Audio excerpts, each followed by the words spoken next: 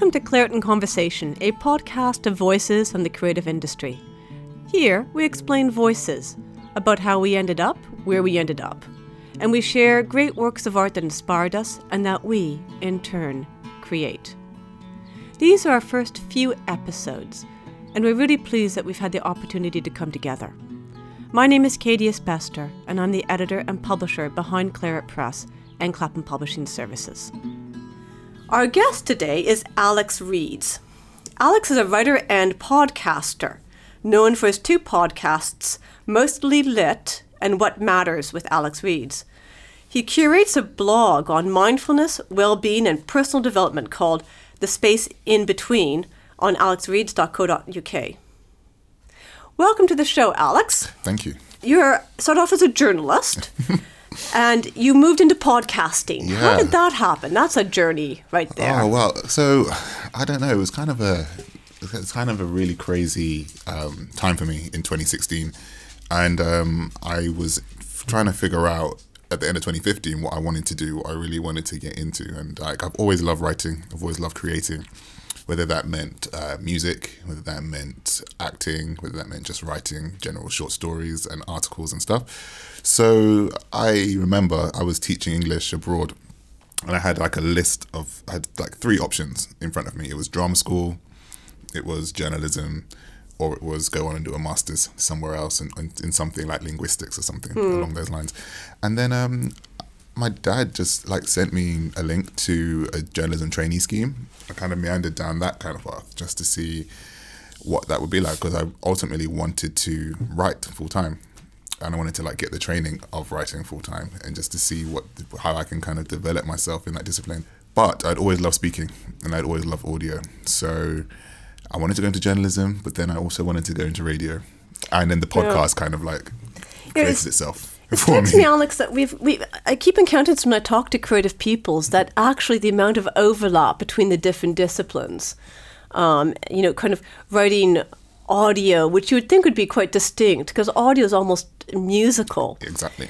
And it has a kind of a different rhythm or a different beat or a different feel than the word. Yeah. And yet the amount of overlap between the creative pursuits, and you've just named three, which writing, acting, and audio, that pretty much covers the gamut. Yeah. So you're obviously got a creative drive. Yeah, and I really figured out, when that came up in my life, after 4 or 5 years working in journalism in a really intense newspaper and several intense newspapers actually, and then I looked around and I thought to myself, I'm really losing the kind of my artistic feel for things. I speak languages, I play piano, I used to play the saxophone, I sing, I act, I write essays, I write things and I create things and I create podcasts and whatnot.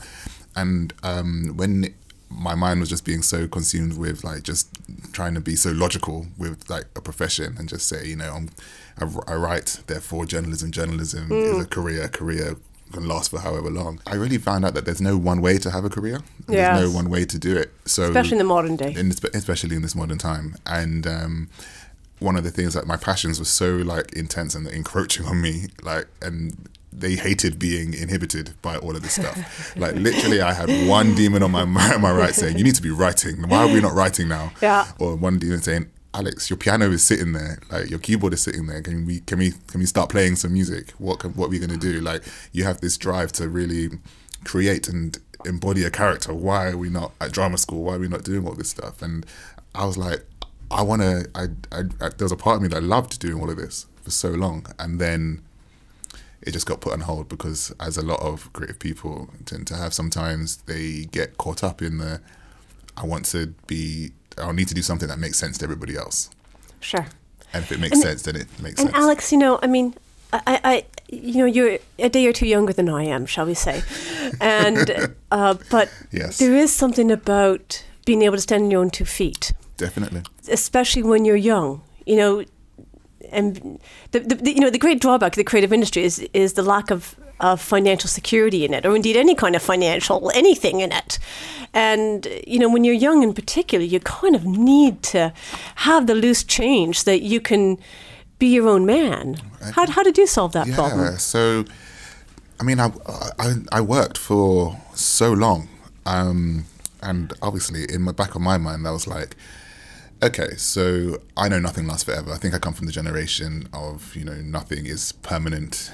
Everything is ephemeral. Everything's going to come and go at some point. No job is forever.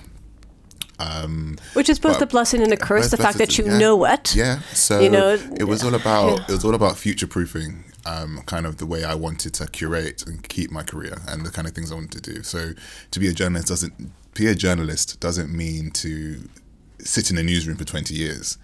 For me personally, it means curating contacts. It means like generating a story. It means having the level of empathy to tell the stories that people can't necessarily always tell. And that's my perspective on journalism itself. And I always thought, well, I can always do that. And I can definitely do that via my podcast. I can do that via my own personal posts. I can do that by speaking to various people and writing for various other places. So a career can be curated that way. It's just it's about getting it started and keeping it going. That's a difficult thing. But with regards to the money and standing on your own 2 feet, it's a risk. And I realized that, like, when I left, I worked at the Metro, the newspaper. I worked there and I left it there at the end of December 2018. And I said, I want to try it for at least, I've got given myself a 4-month window, 4 or 5 month window.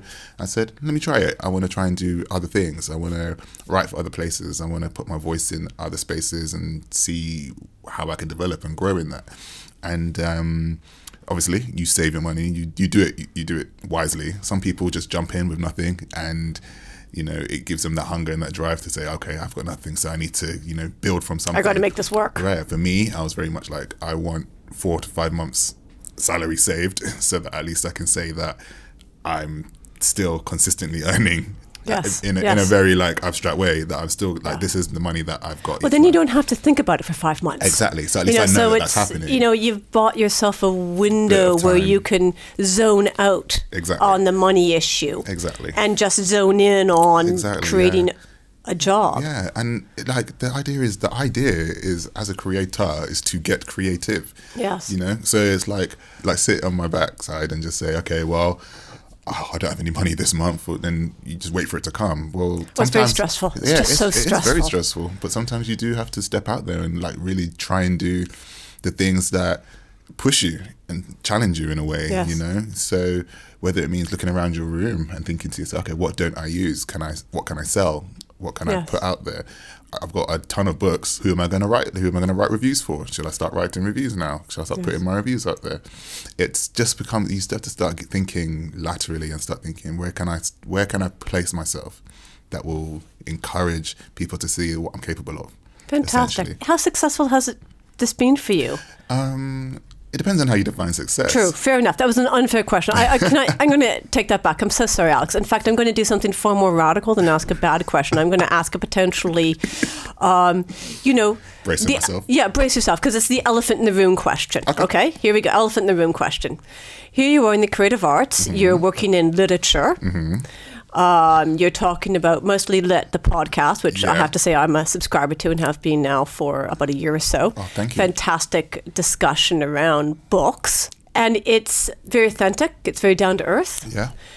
And here you are, this kind of, the elephant in the room is the fact that you are a great, big, scary-ass black man. It's like, talk about subverting the dominant paradigm. If there's a stereotype, I got to tell you, you're breaking that stereotype. Yeah, and I think that, I found that a lot of my life is breaking stereotypes, because the reason why we started Mostly Lit back in so long ago now was because all the podcasts and all the content that was created around discussing books and literature were always done by typically white women. And then in the more, curated and clipped conversations were around older white men. And it wasn't representative of anything that I was a part of. I didn't see myself in any of these conversations that were being had. And I know this is hard to believe, but I don't see myself in those conversations. And I'm an older white woman. And this is a problem. Yeah. It's kind of like...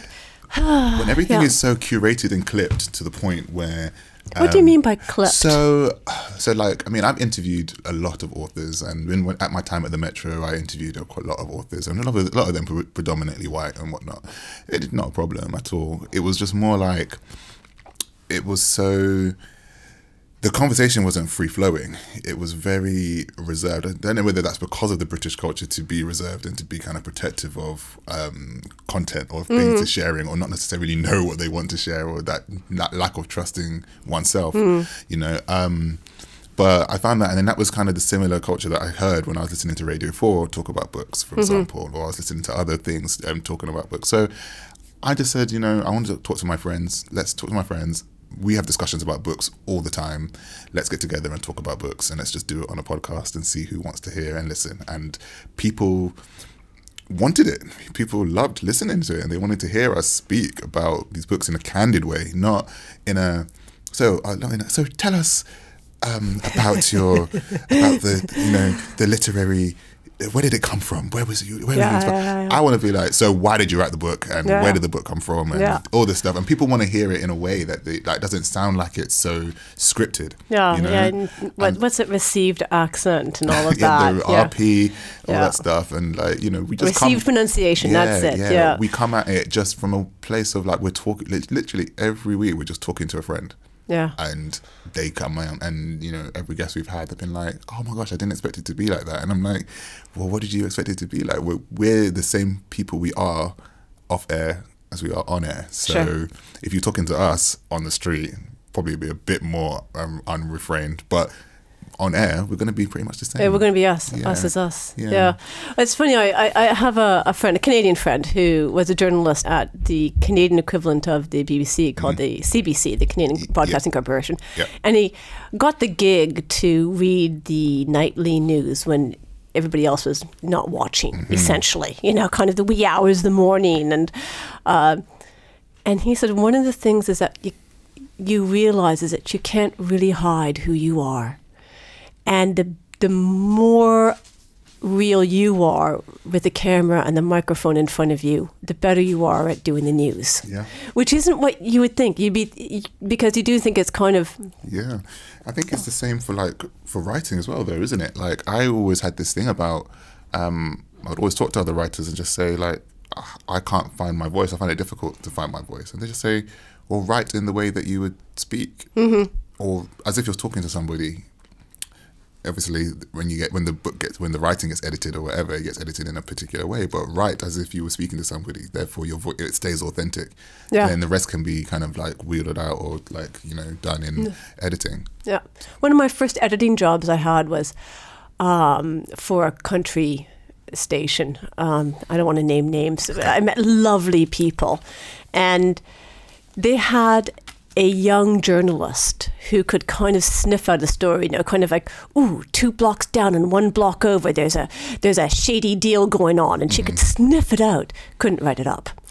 And I was kind of hired in on an ad hoc basis. You're young, she's young, sort it out. Yeah. And one of the things that I got her to do was to take the information and write it in a letter to her sister. And I can't even remember her sister's name, Jane, Mary, I can't remember Susan. And it was like, I was checking out this corrupt deal by a shady landowner, 2 blocks down and 1 block over. And that was what broke it apart and turned it into a viable story, was writing a letter to her sister. Yeah. It's these simple techniques, these tricks, these writing hacks, I think can help people find their voice. Yeah. And before the internet was invented, these are almost kind of carefully cultivated and passed down from editor to editor. And now, of course, you just have to look it up on Google, and that'll tell you how to do it. Yeah. I think, but then, like, people are always innovating new ways, always putting through different techniques in different ways, and always like expanding on what has already been done before. Sure. They say that there's nothing new under the sun. Yeah. And it's more about, you know, it's just, as we say, it's just, as I said, it's just about expanding on the stuff that's been created before you.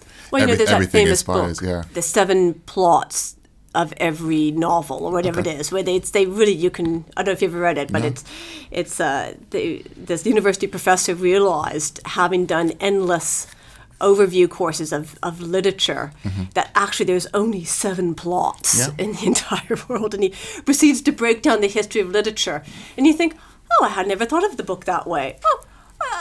Okay, and at the end of the book, you're kind of convinced there's only 7 plots. Yeah. So tell us about the work of art that you brought in that so inspired you. Okay, so there was a book that I read, and like I don't necessarily always read young adult fiction. So I want to put 2 in actually. One of them is young adult fiction. It's by an author called Tomi Adeyemi, and it's called Children of Blood and Bone. And I had the pleasure of interviewing her last year and a few days ago as well when she came back. She's an American author, and this piece of art, as we will put it, is really captivating, and it really what it's about is about a young woman, and it's set in mythical Nigeria, and in a Nigeria that's lost magic. And that in a Nigeria that had magic and was taken away and it was hidden, and anybody that was magical was persecuted for having such magic on them by the royal family.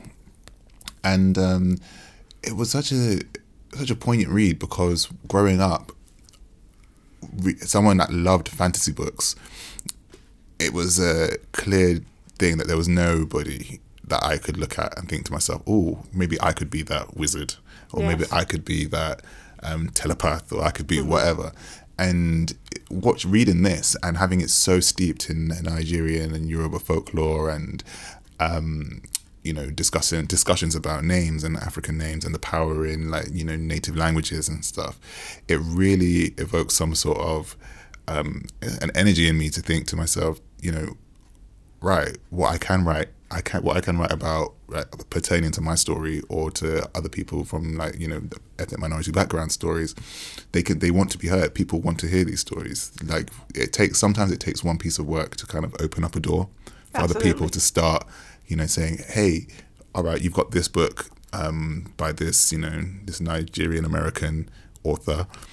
What about a Black British version, or what about a Black British aspect or perspective on such and such? And all of these doors and windows are starting to be open now, and conversation is starting to happen around these things. Thank goodness, too. And as someone who has to plow through innumerable pitches for books, and when Game of Thrones had just kind of exploded into the public consciousness, it was just endless versions of the same thing. And I actually like fantasy literature. I'm not hostile to fantasy literature at all. But you get to the point where you think, enough already, people. We need to find a new take on this now. So but we want to see perspectives. We want to see something different happening. So I'm not convinced that the only people who might be interested in it are those from the minority community. I think people like me might very well be interested in that too. And this is the thing, it's open to everybody to read. No piece of literature is just for one particular person. Absolutely. This is what I've come to understand. And everything can be read by anybody, and anybody can see something in these books in themselves. You don't have to have the same race as the protagonist for you to empathize with the protagonist's love story or the revenge story or any of these things. You don't have to. So I think I don't think we're post-race just yet, but we're very much people are really cottoning on, especially the generation coming up after me. They're going to have a lot more of a perspective on these things and just think, oh, they're just reading a story, not really understanding that generations before them, they had fought quite a lot to get to those stages where it could just be a story. And I think that's kind of where we do need to be. I don't think a story is ever just a story. Yeah.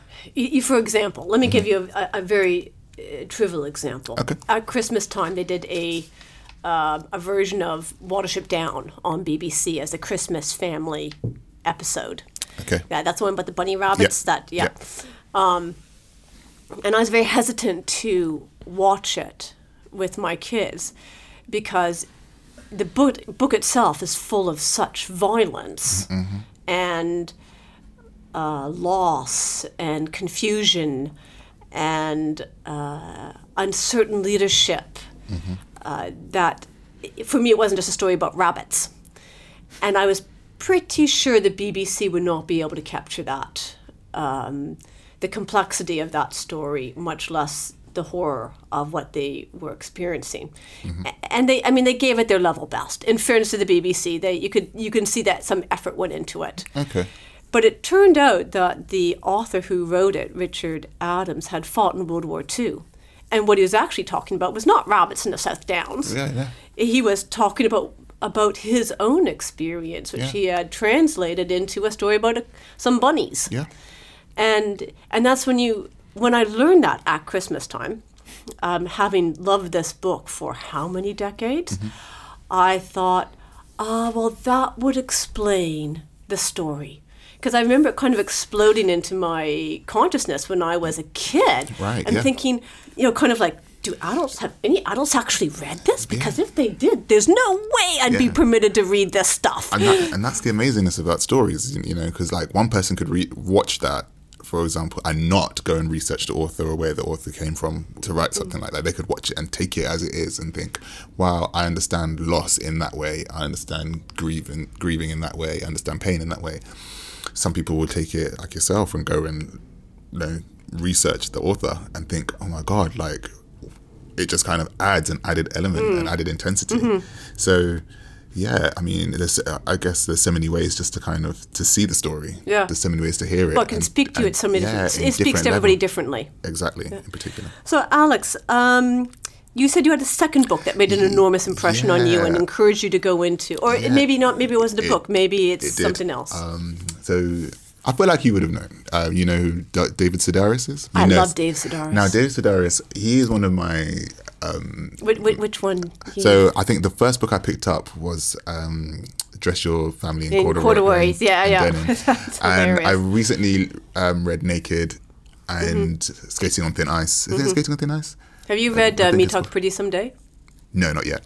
No, not yet. I think I've got that waiting to be read. I saw him speak at Cadogan Square. Okay. Where it was a paid event. Yeah. In which he flip-flopped between hilarious stories about growing up with things that were completely scatological.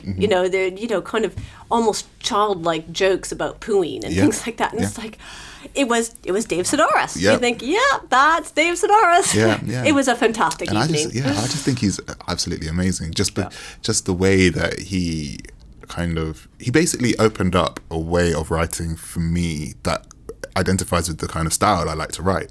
Because I always thought, the essay and the short story were separate, things. And he opened up to me and said, all right, you can do it. You can write an amazing essay, but just have the amazing personal storytelling element that you would find in a short story and put it into the essay. And then therefore makes it a human story, just a human story. I read a lot of his stories and thought, this can't have happened, but it did, and it's basically just relaying real life and everyday life and his perspective on things. And I loved Dress Your Children in Corduroy and Denim just because it was about the family and about a big family, and that's where I pretty much come from. Like a big family that have so many different characters in there and so many hilarious stories, and he basically opened up the door and said it's possible. Yes, and I think that's where I got a lot of my inspiration from. But he started off in radio, eh?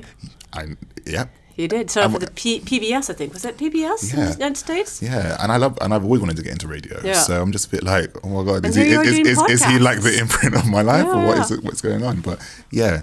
I gave his book, Dress Your Family in Corduroy and Denim, to my family as Christmas presents. And I have to say, to be honest, it didn't go down that well. Oh my God, okay. Be careful. This should come with a public service announcement, like a warning. If you're interested in Dave Sedaris, I think we can say it's not everybody's cup of tea. No. Not everybody finds it absolutely hilarious. No. But certainly I did. As it turned out, my extended family was not as amused. Receptive to him.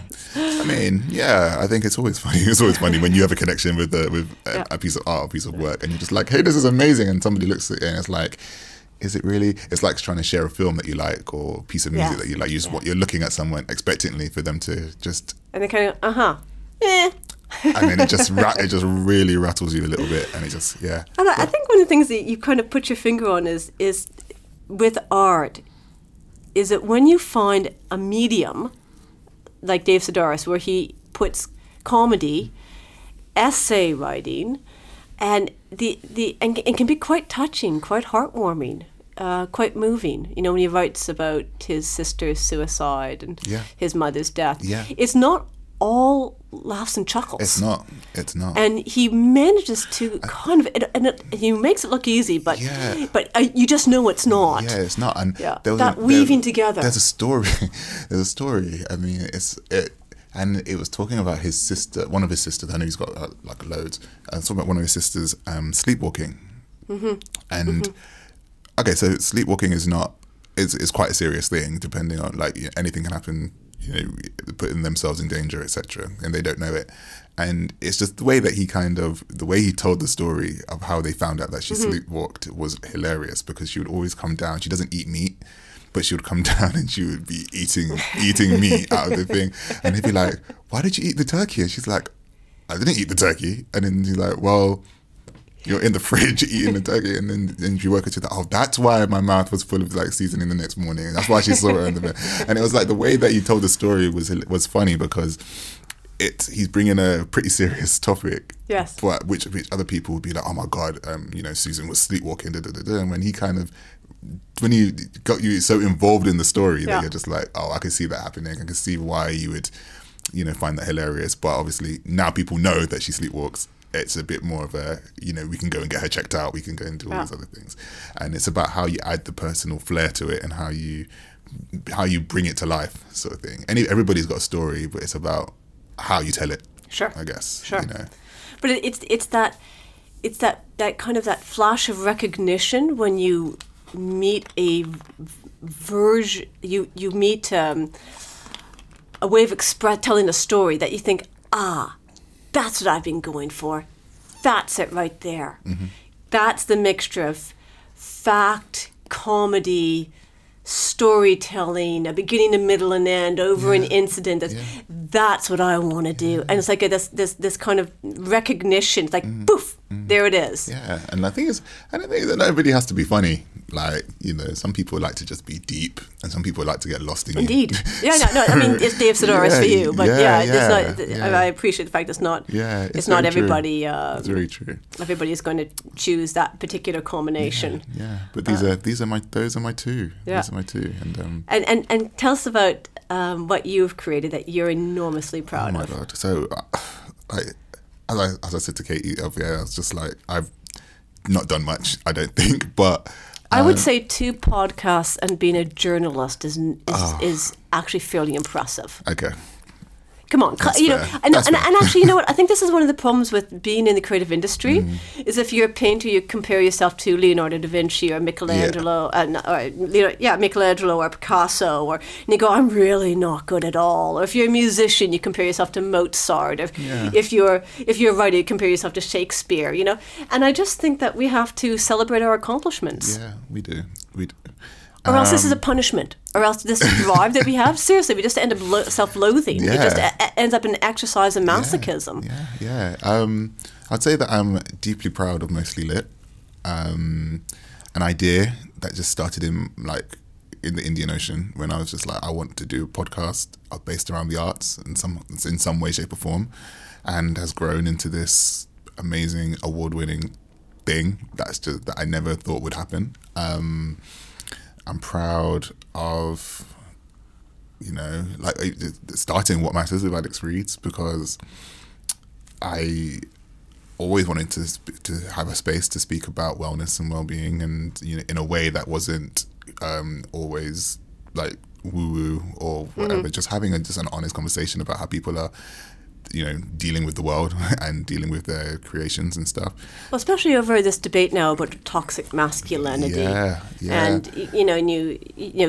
we're recording this very soon after the horrific shooting in the mosque in New Zealand. Yeah. And then you just can't get around this whole issue around toxic masculinity and the feelings of young, particularly white men, hilariously feeling threatened. Yeah. And this, and their response is so horrible. And what would did you deal with that at all in your podcast? With what? With regards to toxic masculinity? Toxic masculinity?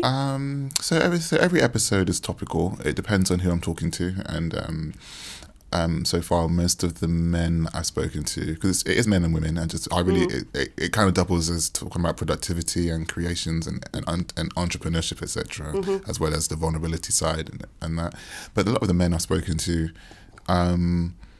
they are very much aware of their masculinity, and they're much aware of their vulnerabilities, and which is probably why I have them on, because they have a sensitivity for the stories that they want to share with my audience and with their own audience as well. And they've all been through particular things and particular issues with regards to, like, one of my good friends, he went through that he had that toxic phase growing up, and then but to the point where he was stabbed 7 times. Wow! And survived, and it Thank was his, goodness. and yeah, it's an amazing story. It was his faith that brought him through. We've got fitness experts. We've got people who created shakes and other, like, gone vegan and plant-based guys who this is typically seen as like women doing a lot of the well-being, like the whole I'm mindful of what I eat sort of thing, and then just to have guys come in and talk about how they see nutrition and what it kind of does for them. It just helps. It just helps, like, the conversation. It just helps the conversation move forward, because when we're sitting down talking about toxic masculinity, how can we change? How can we just need to start speaking to the right people, and then getting those stories out there. And then once the people that you call toxic hear these conversations, hopefully it triggers something in their mind to try and change at the very least. But well, as a mother of 2 young men who are in their late teens, early 20s, I'm very aware of this issue. And there's just precious little I can do about it as a mom, in my opinion. Maybe that's not true, but I'm very aware that they're having to grapple with issues of what it is to be a man in this day and age, and it's not straightforward, and I'm of absolutely no help. Yeah. So I'm really glad there are people like you around creating voices and narratives and stories that can reach out to them, to reach out to all. And this I think is the power of creativity, or the creative industry, or creative artists or creators, is that we can actually connect with people in the way that the rest of us cannot. So thank you for that, Alex. It literally just starts with an idea. And let's go back to one of the very first questions I asked about surviving financially in the creative industry. Has that worked out for you? Because I see you've got about 3 balls in the air. You're doing podcasts, you're doing journalism still, you're working for are you still working for the Metro? No. Yeah. No. So I'm freelancing. You're freelancing. I'm just taking okay. So I look at it as taking a sabbatical from everything, just to kind of recoup and figure out what I want to do professionally, and whether they can mesh creatively and stuff. So I'm just literally getting down on my knees and just starting to and doing the hard work and doing the groundwork, just to see, like, where my heart lies. And I find that it does lie in creation, and it does lie in human stories, and it does lie in telling stories. And this is why I look into documentary filming. This is why I look into writing. This is why I look into writing my own pieces and journalistically, and then having these conversations on podcasts, because I'm so enmeshed in the human story and the human experience, because we all go through so much each day and throughout our lives, and we're consistently encountering stories. And it's about, for me, trying to share that and get those out there, and get those voices out there, and speak some more about particular things that kind of inhabit us as humans. Like, we go through such a plethora of things each day. Like, it's exhausting. It is very exhausting. And, we can let it, and to the point where we can just get so bogged down about things, because a lot of the time we always think we're going through something alone, or we're the only person to ever gone through something like this. And I look around and I think, when I get very, intro perspective, like very insular to myself. Inside yourself, then I have an amazing support network who will kind of say, listen, this is happening, like, bring it, let's start to look outward now. Let's start to look outward. Don't get too drawn inward. Let's start looking outward and start having, and these things happen in life. Like, let's figure out how we deal with it. Let's have the conversation. And it's those conversations that always brought me out of my darkest places. So, but Alex, don't you think that's what creativity does? It's that extremely unusual fusion of the interior dark spaces that we kind of, all our soft squishy bits that we don't want anybody to poke us, and bringing it into the light. And it's not an easy thing to do. It's not always it's not comfortable necessarily to even witness somebody else doing it, much less do it yourself. And I think that's both that's the real gift that creativity can do, is because it can bring it out. But you act as if, the way, from the sounds of what you're saying, is that you sound as if this is actually being creativity is not just a drive. It almost sounds like a healing process for you. It does. It does heal me. Like, when I'm broken or when I feel broken, I go to my piano. Yes. When I'm feeling particularly riled up, I get that keyboard, get my computer keyboard and start writing out exactly the story that I want to tell. When I get into those spaces, like, I create because it helps me cope with what's happening. It exercises the demons. It exercises the demons, the dementors, whatever you want to call them, the gremlins. It helps me exercise them. Yeah, wonderful. Yeah. So what's next for you, Alex? Oh, who knows? I am writing. I'm writing. So I'm in the process of throwing together pictures and stuff just to see what's out there. Producing the podcasts. At this stage, nothing at the minute. I mean, I'm just putting stuff out. It's all just bubbling around inside. It's all bubbling inside. I have no doubt it will come out. I'm trying to formulate and trying to put it out there. So very soon. Hey, well, good luck. I wish you the very, very best with that. Yeah. I wish you the very best with reaching out to people with your Mostly Lit podcast so that we can get more books discussed and appreciated and reach more people with them. Yeah. And with your second podcast about health and well-being, not exclusively devoted towards young men's health, but, unusually engaged with young men's health. As a mother of boys, thank you very much. I appreciate that. Thank you. And we're looking forward to hearing what else burbles up from inside you. Very soon. Yeah, thank you very much, Alex Reeds, from writer and podcaster. And you can find Alex's podcasts. They're called Mostly Lit, and the other one's called What Matters with Alex Reeds.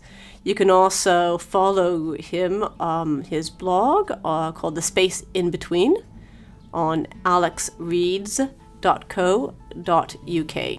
Yep. Make sure you rate, review, and subscribe to this podcast. And follow us on Facebook or subscribe to our newsletter to keep up with the latest news, events, and podcast updates. The newsletter is available through our Claret Press website or our Clapham Publishing Services website. Claret in Conversation is hosted by myself, Katie. It's produced by Alex Holmes and edited and engineered by Chelsea Moore. We've had additional assistance from Hugo Zhang.